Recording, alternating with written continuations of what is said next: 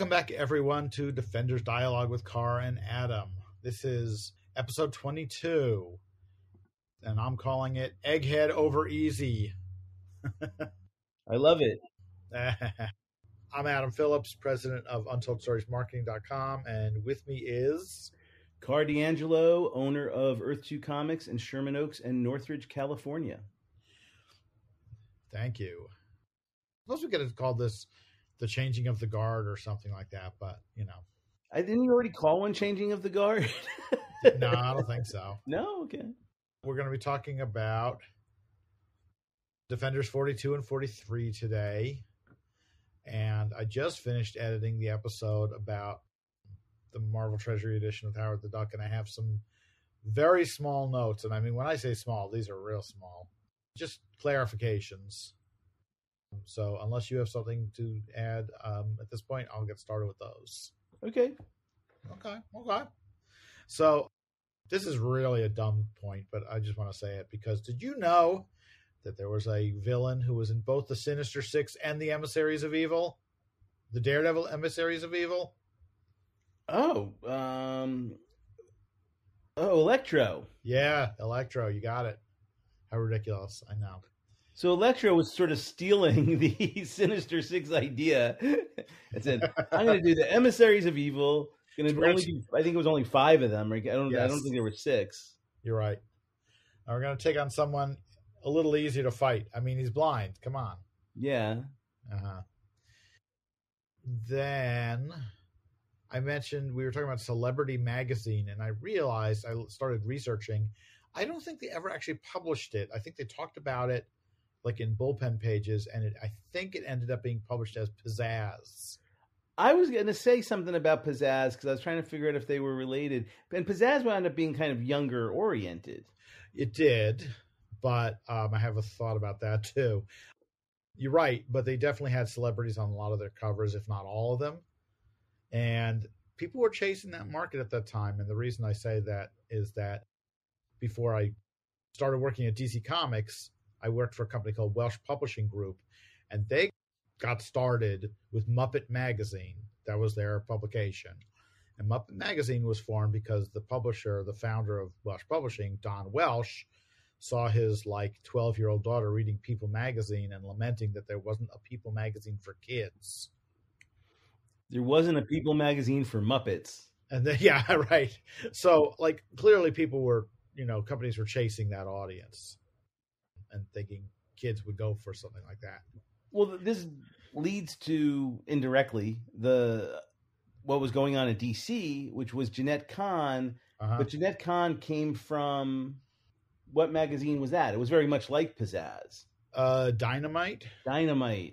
Yes, Jeanette was the publisher, I guess, at Dynamite magazine before coming to DC. And yeah, that's always, there's lots of magazines for kids like that, but I think, the celebrity-driven magazines for kids. Oh, I know what I was going to say about Pizzazz. Pizzazz also includes a whole bunch of Star Wars comics material that's never been collected, as far as I can tell. Wow. They did 2 pages or 4 pages a month for the 20 issues or whatever, and I don't think it's ever been collected. So, who knows? Okay, next thing on my agenda here. The New York Jets played at Shea Stadium for 20 seasons. So, yes, football was played at Shea Stadium. Makes sense. Oh, okay. Yeah, I thought I'd just check. Apparently, they stopped playing there only because the Mets were overcharging them like crazy. Interesting. And that led to the Meadowlands. Yes. Then, we were both wrong about this, but it's not very important. The cover to Captain America 230, the one with the Hulk smashing his fist into Cap's shield, is drawn by Ron Wilson and inked by Bob Layton. So Bob Layton. Okay, I think I thought Joe Rubinstein. Yeah, I know. But Bob Layton is there are moments when they have similar tunes to them. Absolutely. Yeah. All right, and then my last note: Howard the Duck #2. I just want to give a shout out to Terry, who wrote us a very nice note saying it was great how we could recognize all those inkers just by looking at the art. Not always. I can't picture it adequately enough in my head to know who it is all the time. Okay, Howard the Duck #2. There was a dream sequence in which he becomes Buck Rogers, basically. Right. It's kind of a Frazetta-like. Yeah. Yes. Look. It ain't Killraven, and it ain't real the way him becoming Shang-Chi or Conan or Doctor Strange was real in the story. Right. And then I continued my dive down the rabbit hole on the TRS-80 computer whiz kids, but I don't think we really need to discuss that. Oh, let's save that for your third podcast. However, I now I feel like I must collect all these. And there are some you're saying that don't have like crossovers. Like the ones that were published by Archie don't necessarily have Archie characters in them. They were just published by Archie. Correct. I did discover, however, there is one that's a crossover that's called Archie and the History of Electronics, in which it's the Riverdale gang plus those kids who, after they started being published by Archie, changed their name. I didn't notice this till the other day. They changed their name after the first issue from the TRS-80 Computer Whiz Kids to the Tandy Computer Whiz Kids, which, I don't know. Really? TRS-80 Computer Whiz Kids is so much better. Well, I imagine that was the company branding. I feel like Tandy was to be so, I know, I'm sorry, I'm being pedantic, but, is to be, obviously it was consumer friendly. Yeah, it was their brand. TRS-80 is just like... It sounded good in the boardroom. We're doing the TRS-80. Yeah, right. But Tandy was the brand that was on all their electronics. Right. I think that's enough said about the TRS-80 Computer Whiz Kids. So now we'll move on to Defenders #42. This issue has a December cover date, and it was published on September 21st, 1976. So, a whole new ball game here, right from the get-go, because this is not your typical Gil Kane or maybe Rich Buckler cover. It's by this new guy, Jack Kirby. Well, Kirby just came back to Marvel at this point, and they stuck him on a lot of covers. It was an interesting way to start out. I guess it was a good way to sort of funnel him work and get his brand out there. Obviously, they were seeing value in rebranding rebranding Marvel as the Kirby company. Yeah, there's that. I'll also say, so I think I mentioned before that I was reading Captain America Omnibus Volume 3, which is the Steve Englehart run. And I finished that, and I thought, oh, what the heck, I'm just going to continue because I've got the next omnibus, which is, it just says Captain America and Jack Kirby. I don't know what the name of the thing is. But it, picks up directly after the last Frank Robbins issue that's, I guess, written by Marv Wolfman. But it's the very end of what follows the Englehart stuff. And anyway, leads right into Kirby. And after a few issues, you start to realize, like, he's spending a lot of time on Captain America. He's got the Bicentennial Battles and an annual. And from the letters page, you kind of get a hint that he's got other projects in the works, but he hasn't launched them yet. So I think they were looking for stuff to keep him busy. Right. So, yeah, a lot of covers. And this cover, we've got the Defenders sort of on the left side of the cover. The Rhino is smashing headfirst into the Hulk, who's trying to pound at the Rhino with his right fist. And then on the right side of the cover, we've got Solar, if you remember him, who's melting the ground so that Power Man's feet is getting stuck in it. And Valkyrie is kind of coming toward him with her sword raised, and Doctor Strange is flying toward him from the back. And there's a couple of odd buildings there. I mean, this story takes place in a city. These buildings look like farm buildings. I think the building that Doctor Strange is in front of is supposed to be his building because it's got those kind of funky windows. Oh, yeah, that's true. It doesn't have the classic Will Eisner design window, but it does have... But you're right. The cover's inked by Klaus Janson, but the Hulk face looks like it's been retouched by Romita. No. Shocking, I know. And, it's got a kind of a cool burst with a caption coming out of it. And the burst says, Rhino, Solar, Egghead. And then the caption says, "The deadly new emissaries of evil." Oh, they're deadly. In more ways than one. Yeah. And then this issue is written by it's written and edited, by Jared Conway, with art by Keith Giffen and Klaus Janson, and it's colored by Klaus Janson. And this is issue 42. So this is the first time since issue 30 that we've had an issue of the Defenders not drawn by Sal Buscema. And even before then, I don't think he missed a single issue from the beginning. And that was clearly a fill-in.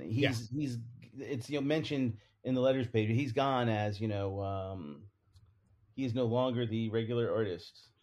Yeah, that's look, there's some great, real interesting art in these issues, as we said before. So we'll see how. Who did you say inked the cover? I'm sorry, Janson. Oh, it is Janson on. Okay, that makes sense. Yeah. So the story is called "And in This Corner, the New Emissaries of Evil." Evil. Emissaries. Isn't it? That's one of those vocabulary words. Oh, there you go. Yeah, that's true. So we open in Doctor Strange's Sanctum Sanctorum, and in the center of the splash page, Nighthawk is being blasted by a beam that's coming down through a window, it seems like, and it's engulfing him in like Kirby dot flames. Yes. And he's sort of writhing around. Hulk is to his one side, Doctor Strange is to his other side, pulling his cape around him. Valkyrie and Luke Cage are in the foreground, kind of looking on in shock. And he suddenly, inexplicably, bursts into flame, a caption says. There's a lot of captions in the next few pages that explain who these characters are. Anyway, so we've turned the page to a double-page spread of a lot of little panels. Valkyrie is running toward Nighthawk to help him, and he's screaming, "Help me, help me!" And she says she's gonna. She kind of picks him up out of the flames, but it doesn't seem to be helping him. Hulk and Power Man are realizing like the ray is coming from outside. Hulk says, "Okay, so let's go outside." Hulk smashes through the wall of Doctor Strange's place with Luke Cage in tow, so they end up outside. Valkyrie says, "Hey, Nighthawk's in a lot of pain, but he doesn't seem to be hurt for no burn marks or anything." And Doctor Strange says, "Okay, you keep an eye on him. I'm going to go outside." He goes outside too, and the next panel here where he gets outside and sees Solar, but there's a tall narrow panel, and this is one of a couple of places in this issue where I thought the art on Doctor Strange looked like the Barry Smith art from Marvel Premiere number whatever it is. Oh yeah, there's a couple of places he sees, and Hulk and Luke Cage also see Solar, who looks like he's about 100 feet tall and sort of abstracted in kind of like he's made of Kirby dots, right? And they're trying to figure out what's going on with this guy because he is strange looking. Anyway, Solar says, "You better provide me with what I want immediately, unless you want to get killed like the other guys." And Hulk is ready to attack, but Luke Cage is holding him back for just a moment. And then the next page, Solar says that he wants the Star of Capistan, and if you don't give it to me, I'm going to kill all you guys. Hulk and Luke Cage attack, but Solar melts the street, so Luke Cage can't move, and Hulk's still moving toward him and saying, "You can't do that to my friends. I'm going to get you." And then a voice comes from behind the Hulk saying, "You're about as smart as a donkey's armpit. You and your pals are finished, and you don't even know it." And it's the Rhino who comes running up and smashes into the Hulk's back.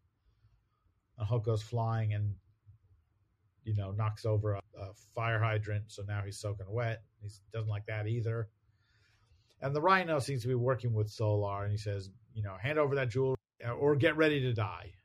And Doctor Strange now says he's attacking Solar, but Doctor Strange says, "We don't know what the Star of Capistan is. Will you guys stop it?" Doctor Strange's blasts sort of go right through Solar, And this is the other panel, that little inset panel of close up of Doctor Strange that I thought looked like a Barry Smith face. Anyway, he's shocked that Solar is just brushing off his attacks, and he starts to say, "It's almost as if you weren't." And then Solar blasts him with some heat power to stop him from saying, what is obvious, which is that he's some kind of an illusion. And we know, Keith Giffen, all due respect, has been known to seek influence. Yeah, that's true. And, it is there early in his career. He's trying some cool stuff, like on the next page. Oh, yeah, that's great. It is. It's really, a lot of energy. The next page, it's mostly the Hulk, Luke Cage, and Rhino fighting. But there's, it starts with this really cool panel of an overhead bird's eye view shot of the Hulk still sort of standing in the spray of the fire hydrant as the Rhino is running directly at him. And, it's like you're looking right down on top of them. Yeah. And there's a great sequence where the Hulk hits the Rhino. He goes flying. Luke Cage catches him by the horn on top of his head and then smashes him head down into the pavement. It's like, this is great. If you have a horn, you don't want to run into the defenders. They will use your horn against you in a fight. It's exactly. Leave your horn. Just ask Shandu. Right. Or, change your name to the Hippo and your costume. So then Hulk decides he's going to help Doctor Strange by using that fire hydrant, that's gushing water to soak him so he gets, relieved of the heat from Solar. Doctor Strange is freed from Solar's sort of power hold over him. And somehow at this point, he now sees that, the giant form of Solar was an illusion. Formed by heat, he says. It's an ability I've developed since my combat with Captain America number 160. And that's kind of cheesy. There's a lot of that with Solar. I mean, but it's also like, if you have to say the character came up with a new power since they last showed up, use a different character. Yeah, that's a theme throughout this story, kind of, especially with Solar.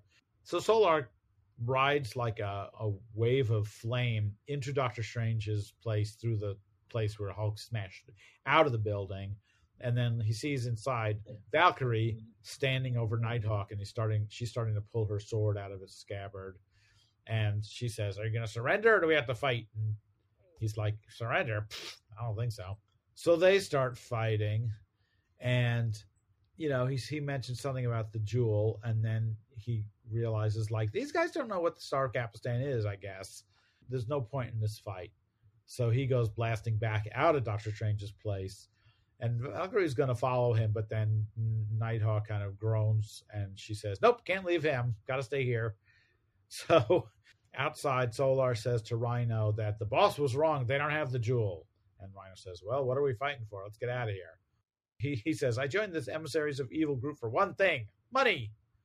Not to play patty cake with a Kate magician and his sweaty sidekicks." So the two of them start moving away from the defenders, and then they get transported out of the scene completely. I wish I had more exciting things to say, but I mean, this is such an action-packed issue. It's action-packed to the point of, so what? No, I'm with you. There's like almost no personal anything, It gets a little more. It evolves a bit, but yeah, it's just kind of in this kind of limbo. Yeah. So Rhino and Solar materialize on this space station where they see a mysterious figure in the shadows, and he's the boss. And they're telling him, "Hey, it was your fault. They didn't have the jewel. Come on, what are you doing, idiot?" And it turns out the boss is Egghead. Bum bum bum. So Egghead somehow is not only in, he's got this space station. He needs the Star of Kapistan. He's convinced that Doctor Strange has it, and if they're going to accuse him of being wrong, well, that's one thing he can't tolerate. You're going to be punished. So he puts them in the time stasis tube for 10 hours. That'll teach you a lesson. Yeah. He basically gives them corner time. Yeah, right. That's a timeout. Yeah, I mean, and Egghead's being used as a quote unquote classic Defenders villain because he of the ties with Kyle Richmond and last seen in Giant Size Defenders 4, and right. He even calls himself the man men call Egghead. I guess to say he doesn't really call himself Egghead. People call me Egghead, but I was immediately thrown off by the idea of a scientific brainiac type of villain going, now where can I find a good old mystical gem to give me some power?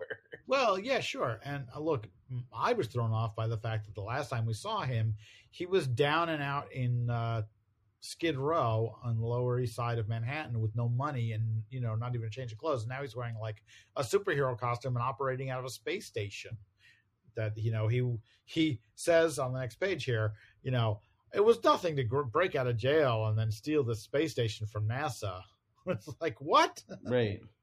And then find 2 supervillains who he thought would be perfect for his uses to get the Star of Kapistan. Oh, and also he cured Solar of the fact that he only really had power during the day. So now his power's been up, so he has power whenever he needs it, not just during the daytime. If only he could help Nighthawk in the opposite fashion. So Nighthawk could throw a punch during the day. That has not come up in a really long time. People don't. Yeah, that gets kind of like, oh, let's not talk about that anymore. No, because it's just too silly. Egghead says, the quest for the most fabulous treasure since the days of King Solomon's mine. And I actually kind of thought it was funny here at the bottom of the page where Egghead is explaining Solar's origin, and then there's a caption that says, incredible but true, see Captain America 160, because Solar's origin is basically, I was out in the desert too long and I got superpowers. I know. It's so dumb. It's not even like the sand wasn't radioactive or something to, can't we bring in some traditional secret origin convention as opposed to, I didn't just bronze, I became solar powered. Right. It's so goofy.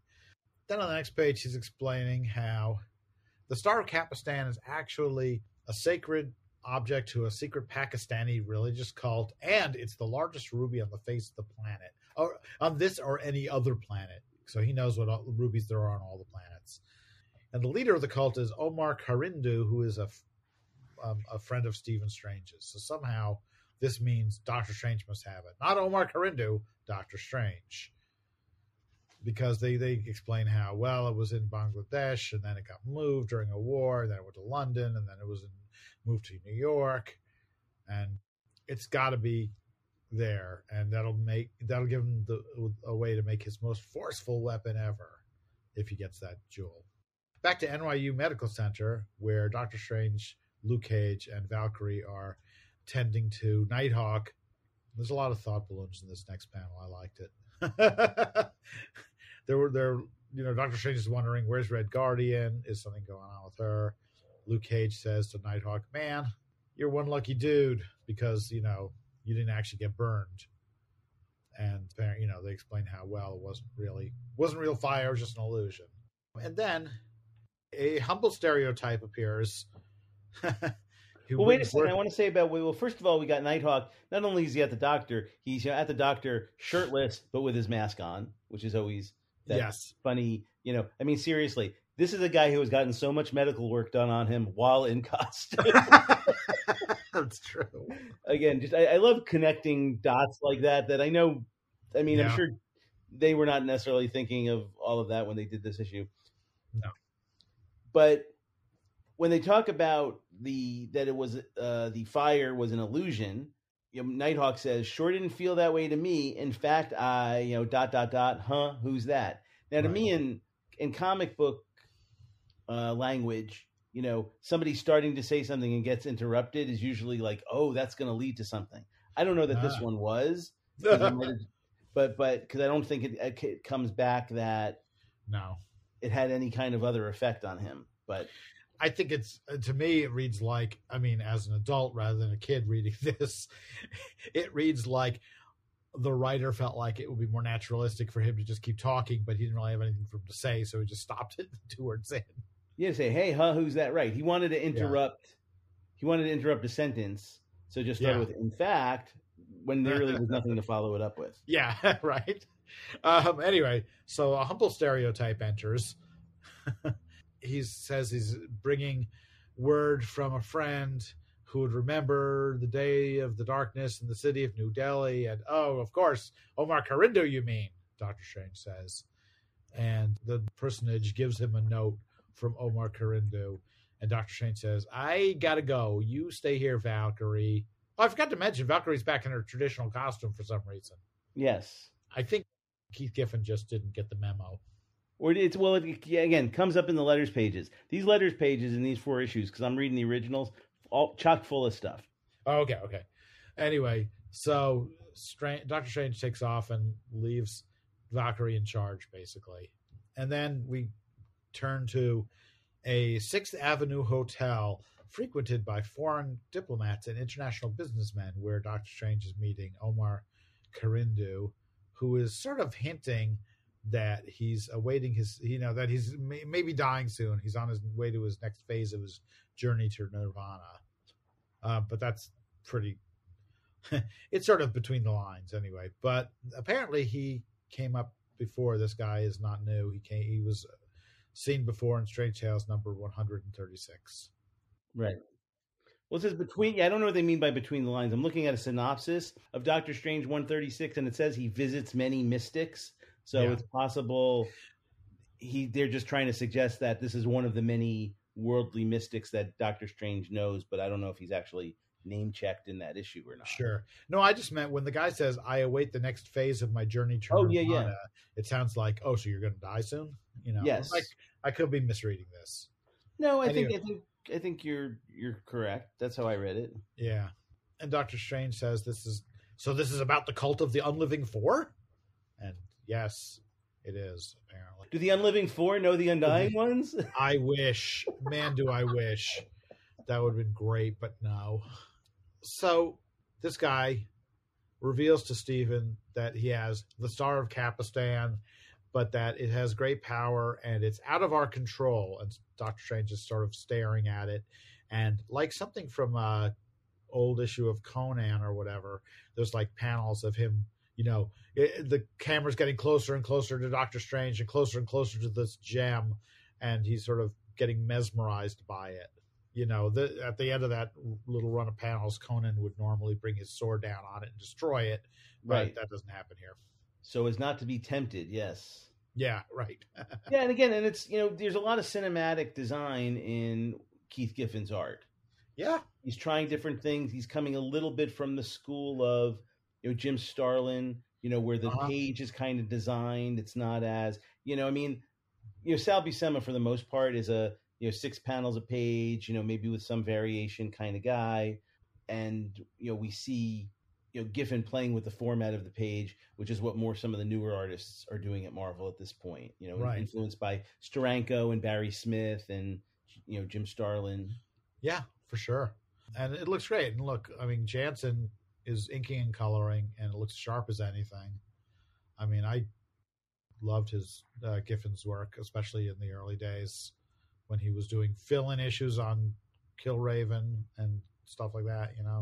It's always really good.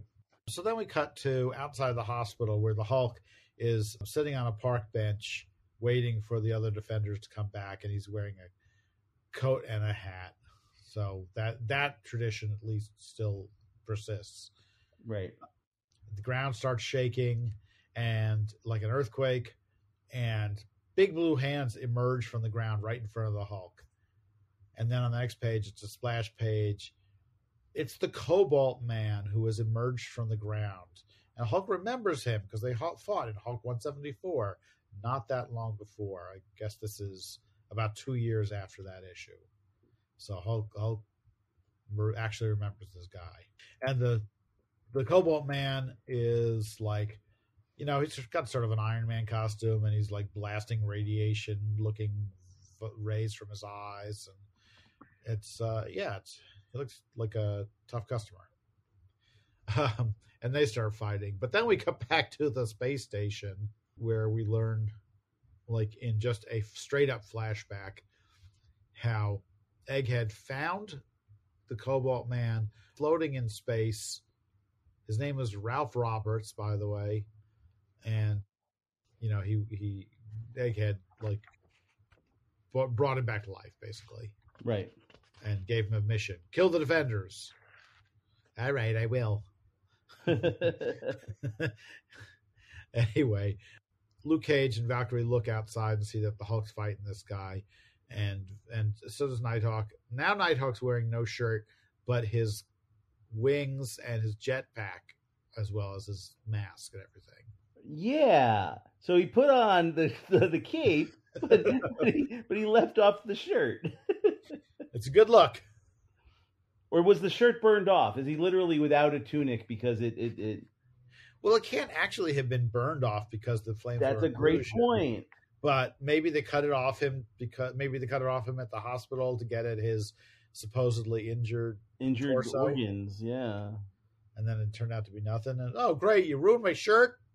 Thanks for nothing. I'm gonna have to get a new shirt. Yeah.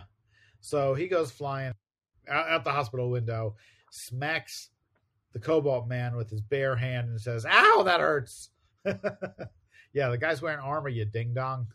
Oh well. Nobody ever accused Nighthawk of being the brightest hero. Until next issue. Yeah. Right. So then we're at the end of this issue, and Egghead's watching from his space station as the Defenders all fight the Cobalt Man. And the Cobalt Man, you know, they all smash him. The Cobalt Man falls to the ground, but he starts glowing and, you know, really powering up like he's going to explode. And Luke Cage gets the last word, and he says, "Christmas, and I thought I had problems on 42nd Street." I'm begging for fewer comments from Luke Cage about how this is just like Times Square or whatever. Right. I mean, he seems like he does that a lot. Next issue, the Red Guardian returns, plus the startling climax of our mini epic. Quote, "This world is mine," unquote. Be there, Effendi. Effendi. Yeah. So, can we talk about this first Jerry Conway issue? Please. Yes. Here's my series of observations. Action-packed. Action-packed. Jerry Conway is a very nice human being. I've met Jerry. He's terrific. For whatever reason, though, as a writer, and I think because I came in, my first issue of Amazing Spider-Man was 149, which was his last issue. Oh, so wow. I think I was not reading sort of what his best work, the highlights of his career might have been, which I think are his Spider-Man run and things at that time. And so when I got to see Jerry Conway as a writer, he was a guy who was bouncing back and forth all over the place because he left Marvel for DC and he started, again, one of my favorite series, Hey, I'm Mr. Earth 2, right? So he created Power Girl and brought back the Justice Society as the All-Star Squadron at DC right before this. It was the same year. It was earlier in 1976 that All-Star Comics 58 came out. And he was involved in reviving. I think he was an editor there and a writer there, and he was doing Freedom Fighters. I mean, he brought a lot of energy and Secret Society of Supervillains. So he brought all these great ideas to DC, and then I think I felt a little betrayed because, again, packed his bags, up and left, and back to Marvel. Right. And where he then, and again, we talked about, the introduction about Steve Gerber last time, and the rumors and the stories are that Jerry Conway coming back as editor-in-chief, I believe was the title, kind of said, he'd already done Spider-Man, he had already done Fantastic Four, he'd already done Thor, I think he even did, he actually co-wrote, I looked up Hulk 174, he co-wrote that with his friend Roy Thomas. Yeah. Roy and Jerry would go off to write screenplays together. Jerry Conway became a big TV writer, so Jerry Conway doesn't really care if I like his comics or not. He doesn't need to.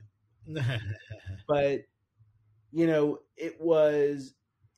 it was seen as, while there were certainly lateness problems and other problems in the Marvel bullpen, there are also concerns that it was like, hey, I'm the editor.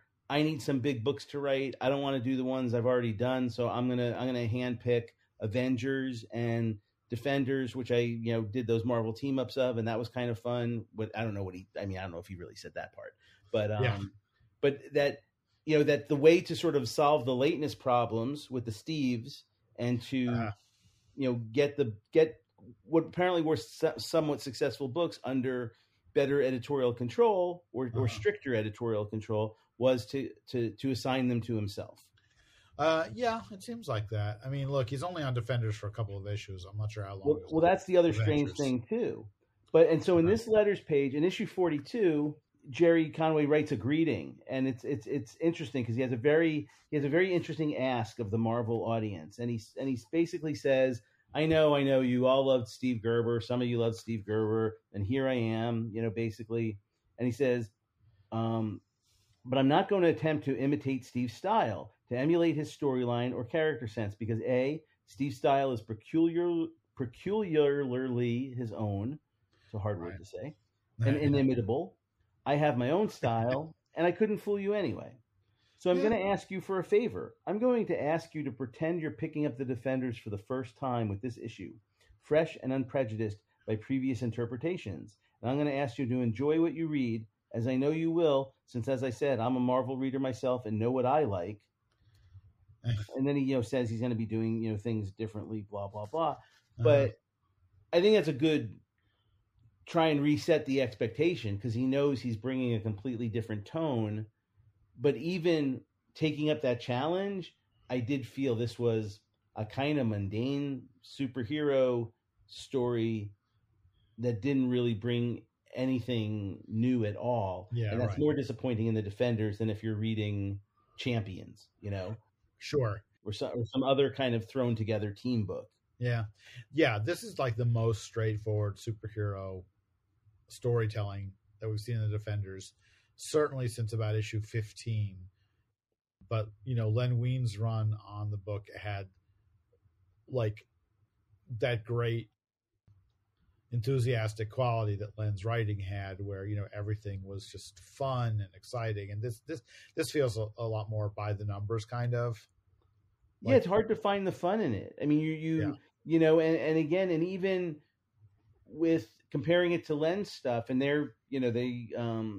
were fast friends, so and kind of from the same school of comic book writing.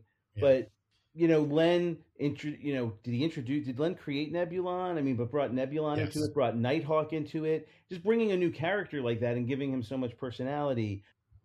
The twist with the whole Magneto story of make them babies. I mean, that was even the beginning of some of that Defenders weirdness, where something really the superhero story resolves itself in an unexpected way. We're going to turn Magneto and his cronies into babies. Right. In Len's run, I always loved the, Hulk suddenly realizes that these people could be his friends vibe, and he's very friendly to everybody. It's great.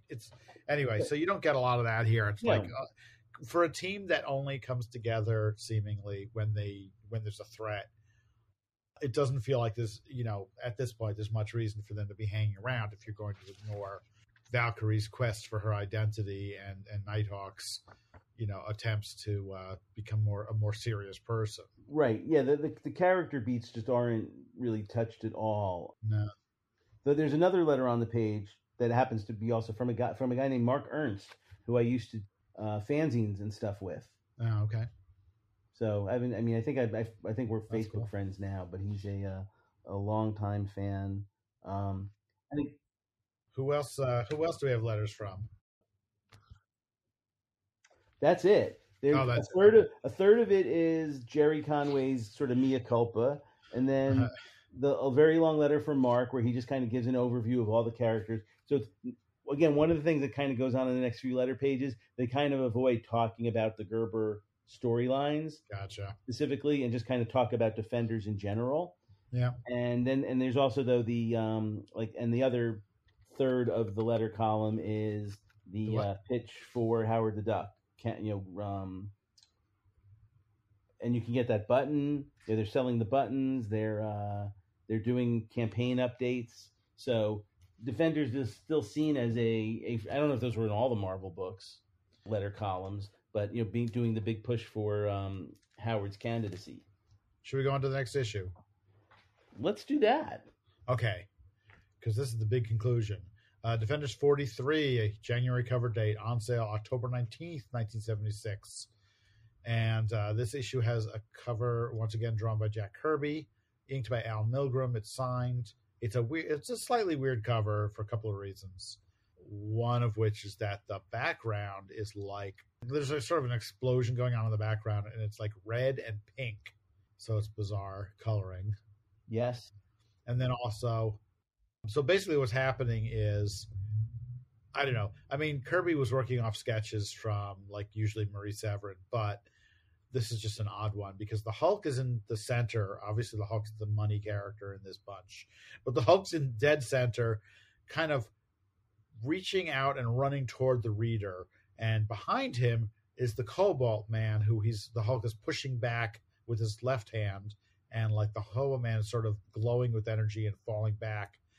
And then around the Cobalt Man are Nighthawk, Valkyrie, and Luke Cage, and they're all sort of caught in the energy that's pulsing off a Cobalt Man. And then there's a little inset of Doctor Strange, like he's not really there. It's like a reversal of the time we had the Hulk in the little inset going, and you'll never guess what the Hulk is up to. Yes. And then there's a caption that says, "Hoo boy!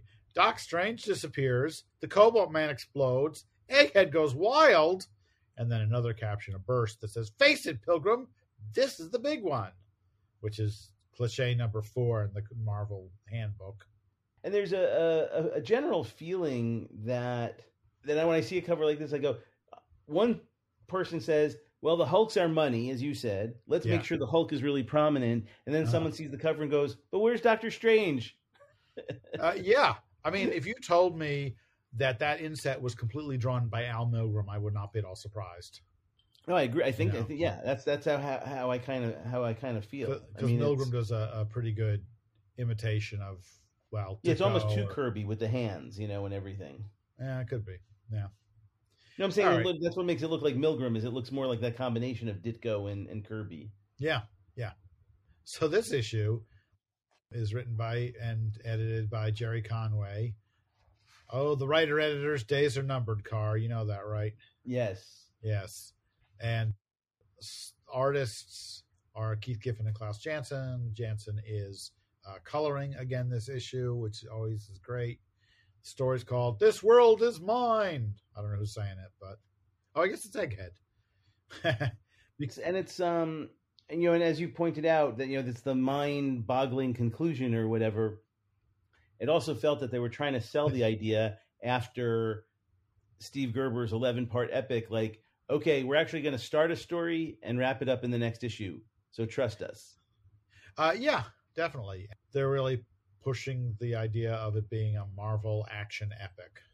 So we start out with the view from the space station where Egghead is sitting in kind of a command chair, and Solar and Rhino are standing on either side of him, and they're looking on a view screen at the scene where the Cobalt Man is on the ground, just like at the end of the last issue, glowing, and he's like melting a car with his body just because he's on top of it.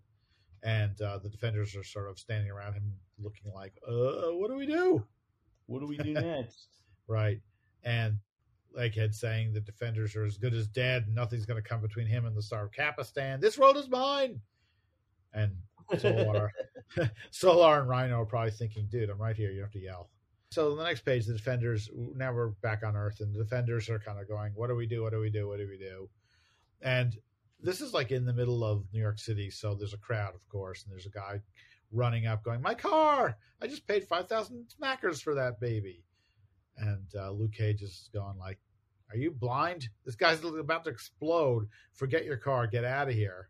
And Hulk's like saying, I'm going to just smash up this blue guy because that's the best option, I'm sure. And Luke Cage is trying to stop him because, of course, if you start smashing the Cobalt Man as he's building up to critical mass, it could be a bad idea. He might go boom. So then Nighthawk's sort of flying around trying to figure out what to do too, and he realizes, like, hey, I got an idea. And he convinces the Hulk not to smash the Cobalt Man, but to do what he says. And Hulk says, all right, I'll do it. And then the next page, it's fast because there's not much happening on these pages. the Hulk is carrying Cobalt Man away, and Nighthawk is sort of directing him to bring him to the river. And there's sort of an inset panel of all those people who were watching the scene and going, "Where are the police? Why aren't they here?" And a guy says, "This is New York, fella. They're probably getting mugged."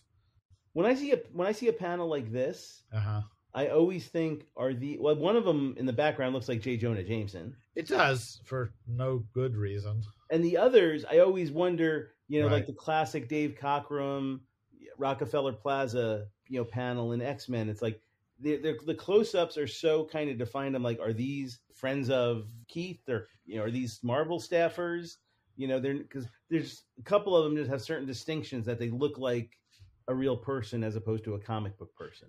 But they do look distinctive, but they don't look like anybody I could point a finger at, except for J. Jonah Jameson, I mean. But J. Jonah Jameson is there, yeah. Right. Anyway, Nighthawk says, "Okay, there's the river, drop him." And he's sort of explaining to Hulk, who doesn't really need it to be explained to him, that atomic piles are built underwater because the water slows down the neutrons. It's just like exposition.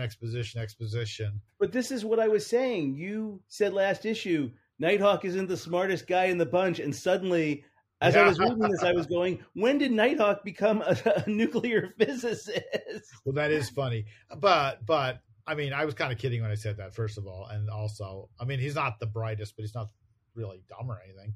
But nuclear power plants were really in the news in the late 70s. So, passing knowledge of using water to cool nuclear reactors makes a certain amount of sense. I mean, there's a lot of discussion about nuclear power plants and how they worked generally in the news. And so I can forgive him this, even if the speech that he gives the Hulk is kind of over the top and unnecessary. But when did China Syndrome come out? Oh, like 78? That was years later. That was 1979. Okay, well, that's not that many years later. This is 76, Well, no, but I'm saying I was sort of thinking like, we've all seen China Syndrome. I don't think I really knew. I mean, I was only 13 or whatever, but I don't think I was really knew much about nuclear power plants until the China Syndrome, or whenever 3 Mile Island was. Maybe I guess that would have been years before China. No, didn't that happen at like the same time? Wasn't that the weird part of it? Anyway, this has nothing to do with Defenders, so we're going to move on. Okay, so the Hulk is in the river and looking annoyed, but he's wet. He's all wet. He doesn't like being wet, apparently.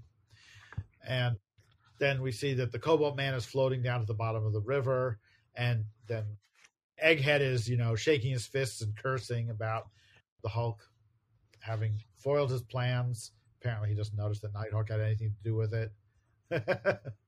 Oh, well, yeah, there's a deliberate attempt to sort of keep... I mean, there's mentions, but yeah, there's this weird attempt to keep Nighthawk sort of in the dark about Egghead and vice versa. Yeah, that's true. So Egghead says he's going to send Solar and Rhino off again to fight these guys and get and force Doctor Strange to reveal the location of the jewel, which is like, we just tried that. Why should we help? And you just had us in that stasis thing and we didn't like it. So why should we help you? And Egghead says, that hey, I'm the boss around here, and what I say goes. So he zaps them with that a transporter beam that sends them back to Earth. Meanwhile, on Earth, in the shadow of a bridge, which one I don't know, the Hulk is carrying Cobalt Man back out of the water, and the Defenders, including the Red Guardian, are showing up. And Nighthawk says, "I was wondering what happened to you, Tanya." And Tanya Belinsky says, "Well, I had to pop into the Soviet embassy. And now that I'm here, I see you've won." I have a feeling that they just forgot to put her in the last issue because this is such a lame excuse. It's not like she's the most dynamic character and she doesn't add a ton to the team, but I thought she was related to the Red Raja. Oh, that would have been good, but I suspect not. Yes, but it did feel that way. It felt like, I'm not going to include, we're not going to use her. And then it was like, no, you can't, you got to write her out. I mean, although what she talks about going to the embassy leads to the possibility of, it kind of opens the possibility of they can write her out. They can keep, something can happen either way. It's an excuse. It's just not a very good one. Yeah. So Nightwing is explaining to her that Cobalt Man was attacking us, but we don't think it was of his own free will. You're a doctor. You saved me once. Can you save him? I'm like, he doesn't need a transplant. Not all doctors are the same. Oh, well. Yeah. Solar and Rhino now materialize in the lobby of a Midtown hotel, which is probably the hotel where Doctor Strange is visiting with his friend. So they head upstairs, or they try to go up in an elevator. They're like pulling open the elevator doors, and a figure comes out. And this is like the first new thing we've seen in these two issues, since the new team has taken over. There's this character dressed in red and orange with like hip-high boots and like a really interesting collar on his top and big gloves and a turban and like a cape that sort of starts on one shoulder and flows around the other shoulder and wraps around again. It's pretty cool design. Yeah, Middle Eastern, desert inspired, Yeah, and it's something we would recognize years later as completely a Keith Giffen type design. Yeah, definitely. Which is great. Solar immediately says, "You must be here to steal the Star of Kapistan," and starts blasting at him. And this character, who he's about to say, his name is the Red Raja, says, "Dare you speak to me of right, you who are a thief and an untouchable?" Well, okay. That's a broad definition of untouchable, but all right. I'll allow it. Yeah, and again, now it's trying to put it like squarely in kind of like Indian culture. Yeah, exactly.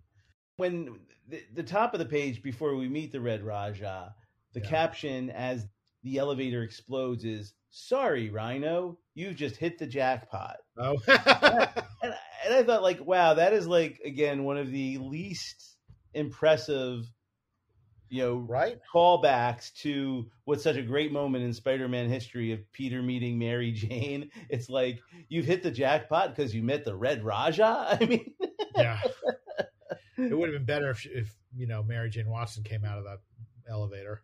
That would have been funny. That would have been perfect. Has she ever been a super anything? She's Jackpot. She became Jackpot a few years ago. I forgot. Yes, of course. And also in the JJ, and isn't she also, I think, I can't remember. There's also some future version where the whole Spider family has powers or something. Renew your vows or something like that. Yeah, look at you. I sell comics for a living. You sell comics for a living, and I worked for decades at DC where I did not have time to read pretty much anything but DC comics, really. It was hard to ever find time to read stuff that wasn't DC. Of course, no. And to me, it's just knowing the broad strokes, because those are the things you're looking for. It's more the intricacies that I don't know. But I can kind of go, for 3 years, Doc Ock was Spider-Man. That was cool. That was cool. I did read some of that, and I liked it. It was awesome. That was really good. Yes. Dan Slott is a pretty terrific writer. Rhino and Solar are fighting back and forth with Red Raja until he starts growing so that he's big enough to fight the Rhino, because he could just increase his size apparently. And the Rhino runs at him. He jumps up and comes down right onto the Rhino, smashing him through the floor into the basement of this hotel. And he says, "This is the fate of all those who seek the sacred star." Not quite those words. "For I am the star's strength, as I am its protector. I am the Red Raja." And this next panel is kind of funny, where we cut to Egghead on his satellite, and he's sort of, angry at what's going on. And, he actually says, he's saying like, by now, Rhino and Solar must have located the jewel. They're going to seize it. Everything's going to be great. Cobalt Man's going to accomplish what I asked him to, but if not, I'll have to do it myself with a little help from my friends. And he's got like an egg in his hand. What could that mean? What could that possibly be? Right. A weapon egg. I've weaponized eggs by leaving them in the closet for a month. Then we cut back to Doctor Strange's place, where they've hooked up this crazy contraption so that Red Guardian can access Cobalt Man's mind. So we're going to start this whole segment of the book where we're getting flashbacks to what he's been through while other stuff is happening. It's really odd. But man, this page is gorgeous. That center thing with the eyes is really beautiful, where it's an extreme close-up on Clea's eyes, and she's explaining how she has learned all these techniques from Doctor Strange. Yeah. And Clea, sort of gives the machine the power it will need to meld the minds of Red Guardian and Cobalt Man. I'm not sure why Red Guardian was the best choice for this. I know she's a doctor and everything, but I don't get it. Next page, the Hulk is worrying about Doctor Strange, who's been gone for a long time. And he's just sort of sitting in a corner, or maybe he's walking, I guess, somewhere, when Egghead materializes in right behind him. And he's thinking, wow, it's the first victim of my nigh overwhelming genius. Man, this guy's the... Oh, jeez. It's like a Wile E. Coyote, super genius, and then Egghead for, hubris. Eggs by Acme? Probably, yeah. Where do you think I'd get them? So anyway, Egghead throws one of these little eggs at the Hulk. It hits him in the back, explodes, and envelops the Hulk in like a big billowing blanket, or not blanket, but like sheet that's sort of like a net. He can't get out of it. Hulk can't fight back. Too soft. Too much. Uh-huh. Well, it's like, didn't the leader have like those human? There was somebody had some sort of robot or humanoids or something that would support him with like they were like big gushy guys. Yeah, and it was always like he couldn't really fight back because there was like nothing he could hit them, but they just kind of didn't. There was no resistance, so there was no way for him to win, really. Right. So then we see the flashback to the Cobalt Man's past beginning, where we find out that, he was an admirer of Iron Man and wanted to make his own armor, but the radiation from the armor twisted his mind and drove him insane in X-Men 31 for some reason. That's why you pick an inert metal like iron to make your armor out of. Yes. Try not to lean into the radioactive isotopes, kids. You know who's really nutty? Uranium Man. Yeah, right. Uh-huh. Actually, what I was thinking was that, like, the Hulk carrying the Cobalt Man a few, scenes ago, it's like, wouldn't that radiation have had some effect on the Hulk? Maybe it could have changed him somehow, but they didn't bother dealing with that. There are a lot of stories where that does happen, where the Hulk is fighting somebody that's radioactive or in the presence of something radioactive, and therefore it turns him back into, Bruce Banner, or has some other effect. Or I think I'm thinking at the same time, it was the great team up between Ben Grimm, between the Thing and the Hulk, and the Roy Thomas, George Perez Fantastic Four, where at the end of the story, because the Thing never had that much exposure to gamma radiation, because they went on this like cross-country trip, him and the Hulk. Yes. He's absorbed so much gamma radiation that it neutralizes the cosmic radiation, and he turns into Ben Grimm at the end. Right, and that's the beginning of that run where he has to wear a Thing costume. Right. But then, in order to meet their charter, because, superhero teams have charters that the government mandates very much. Yeah. They had to have 4 naturally superpowered members, and the exoskeleton didn't count. So while he was part of he wasn't an official member of the Fantastic Four. So they had to hire someone with superpowers. And who did they hire? Yeah, Luke Cage. There you go. It all comes around. Right. I remember it so well. That's great stuff. So Egghead is wandering away down the hall from the Hulk, who's trapped in that big bed sheet, and talking to himself about how I tricked you and beat you. Haha, I'm great. When Valkyrie comes up behind him and says, okay, you beat the Hulk, but you won't beat me, buddy. And she says, and Egghead says, I think I will beat you take this. And he throws an egg at her, and she slices it open with her sword. But it is full of electricity, and it knocks her unconscious from the shock. And then we see a panel of the Cobalt Man, how he fought the X-Men. It's not really that interesting. Wait, no, he already fought are we on the one where he fights? That is the X-Men. You're right. Okay. Yes. In the previous panel, we just got the footnote that said it takes place in the X-Men. Egghead continues wandering, and now he finds... he's going to walk upstairs. Meanwhile, we see that Luke Cage and Nighthawk are having a chat, and Luke Cage is like, I don't know why I don't want to stick around with this team anymore. Y'all are cramping my style, sort of. It's just, too much craziness. And then we see how the Cobalt Man once fought the Hulk, and he became a human atom bomb. But there were two different Cobalt Mans, it says. Oh, yes. So he remembers. So the first memories of the origin of the Cobalt Man are Ralph Roberts, the current Cobalt Man, remembering the memories of the original Cobalt Man. That's true. Yes, I forgot about that, but you're right. Anyway, then Luke Cage is still kind of going like, y'all are great, but I'm not sure I want to continue with this team. Get it, Nighthawk? You hear what I'm saying, Nighthawk? Nighthawk? And he turns around and sees that Egghead has used one of his eggs to lash Nighthawk up in steel bands or something. And Nighthawk's awake, so he says, this is the creep who hurt Trish Starr. And Power Man says, yeah, I know all about you, Baldy, and I don't like you. And Egghead throws an egg at him, but it just bounces off his chest and doesn't do anything, seemingly. And right. Egghead says, well, how? So he was prepared for all the other defenders, but not Luke Cage. Okay, fine. Well, I guess maybe it has to.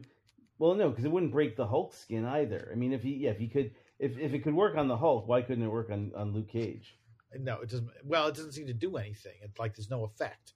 Yeah, we don't. It's like a dud. This is an actual egg. Oh no. It does give us the opportunity to see Luke Cage use a great line where Egghead says, "I never guessed you were so powerful," and Luke says, "Tough on you, punk." That's like a third grade insult or whatever. Not insult, but response. And then we see how the Cobalt Man was fighting the Hulk in space, and there was an explosion, and he was, he lost all consciousness, and that's the last thing he remembers. And then Luke Cage is, fighting Egghead sort of hand to hand. And this is where, this is where Keith Giffen's drawing style shortcomings become a little more obvious, because even though there's a lot of fun storytelling concepts and things like that, these top three panels of Egghead and Luke Cage fighting the figures are not particularly well drawn. Yeah, they're he's in this SWAT period. That's what a lot of people his characters always seem kind of like those dolls they make now, the semi-deformed. They always look kind of like top heavy, Yeah. So Luke punches Egghead out. Meanwhile, we got a quick panel of the contact between Red Guardian and Cobalt Man is breaking apart, because probably, and like the energy is building up again. Egghead and Luke Cage keep fighting. The bond between Red Guardian and Cobalt Man is now broken completely, and they're okay. They're both okay, even though it looked like they were going to explode in the last panel. And they're talking about how he was under somebody's control, but whose? When Egghead comes crashing through the door, and Cobalt Man says, "It's him!" Egghead. And grabs Egghead.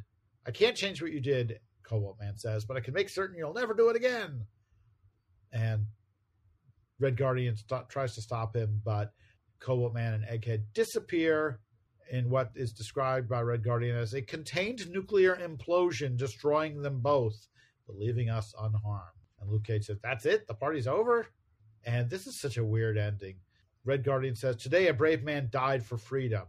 And as a communist, that is something I must consider and pray I may someday understand. I was like, what?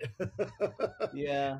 I did not think she was a fan of communism, Well, that she gets that comes up again later. And again, I think it's just wrestling with trying to give her some point of view, because you've been kind of handed this character that you didn't create. Maybe there was a better backstory there. Certainly Gerber had sort of certain socio-political thing in mind, but now it's simply, red equals communism equals, I don't know what else to say about her. Yeah, I know. And to be fair, in the previous issues, she mostly said, I love Russia, not I hate communism.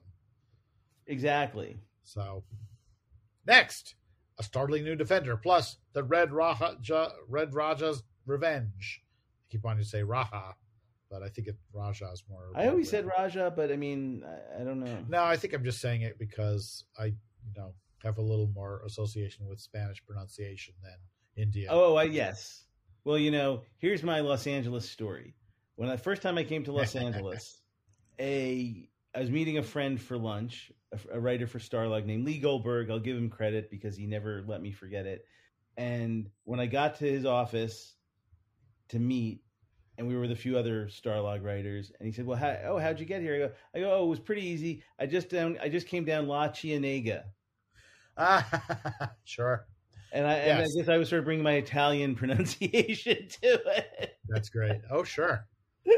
And because I didn't know how to pronounce everything the southwestern way. Yeah, we had to learn a lot of those things since we moved here. That's fantastic. Well, first of all, I think I kind of feel a little cheated because it was the whole epic supposed to come to an end. Egghead's gone, but the Red Raja, now I'm saying it, the Red Raja is still out there. So the epic really isn't over. Okay, that's fair. That's a subplot. So maybe it's more than a mini epic. And a couple notes from the Defenders dialogue, the letters page. First of all, is there an answer? Why are the Marvel letter pages in the middle of the story? I don't know. Was that just about keeping the balance of the 2-page spreads? Maybe. I don't know. But it's like, it always annoyed me because when I'd get to the letters page, I'd want to stop and read the letters page, but I also want to keep reading the story. I know. I always liked it best when the letters pages were at the end of the issue, but I don't know why. So there's a credit that John Byrne came up with the new design of Valkyrie's costume.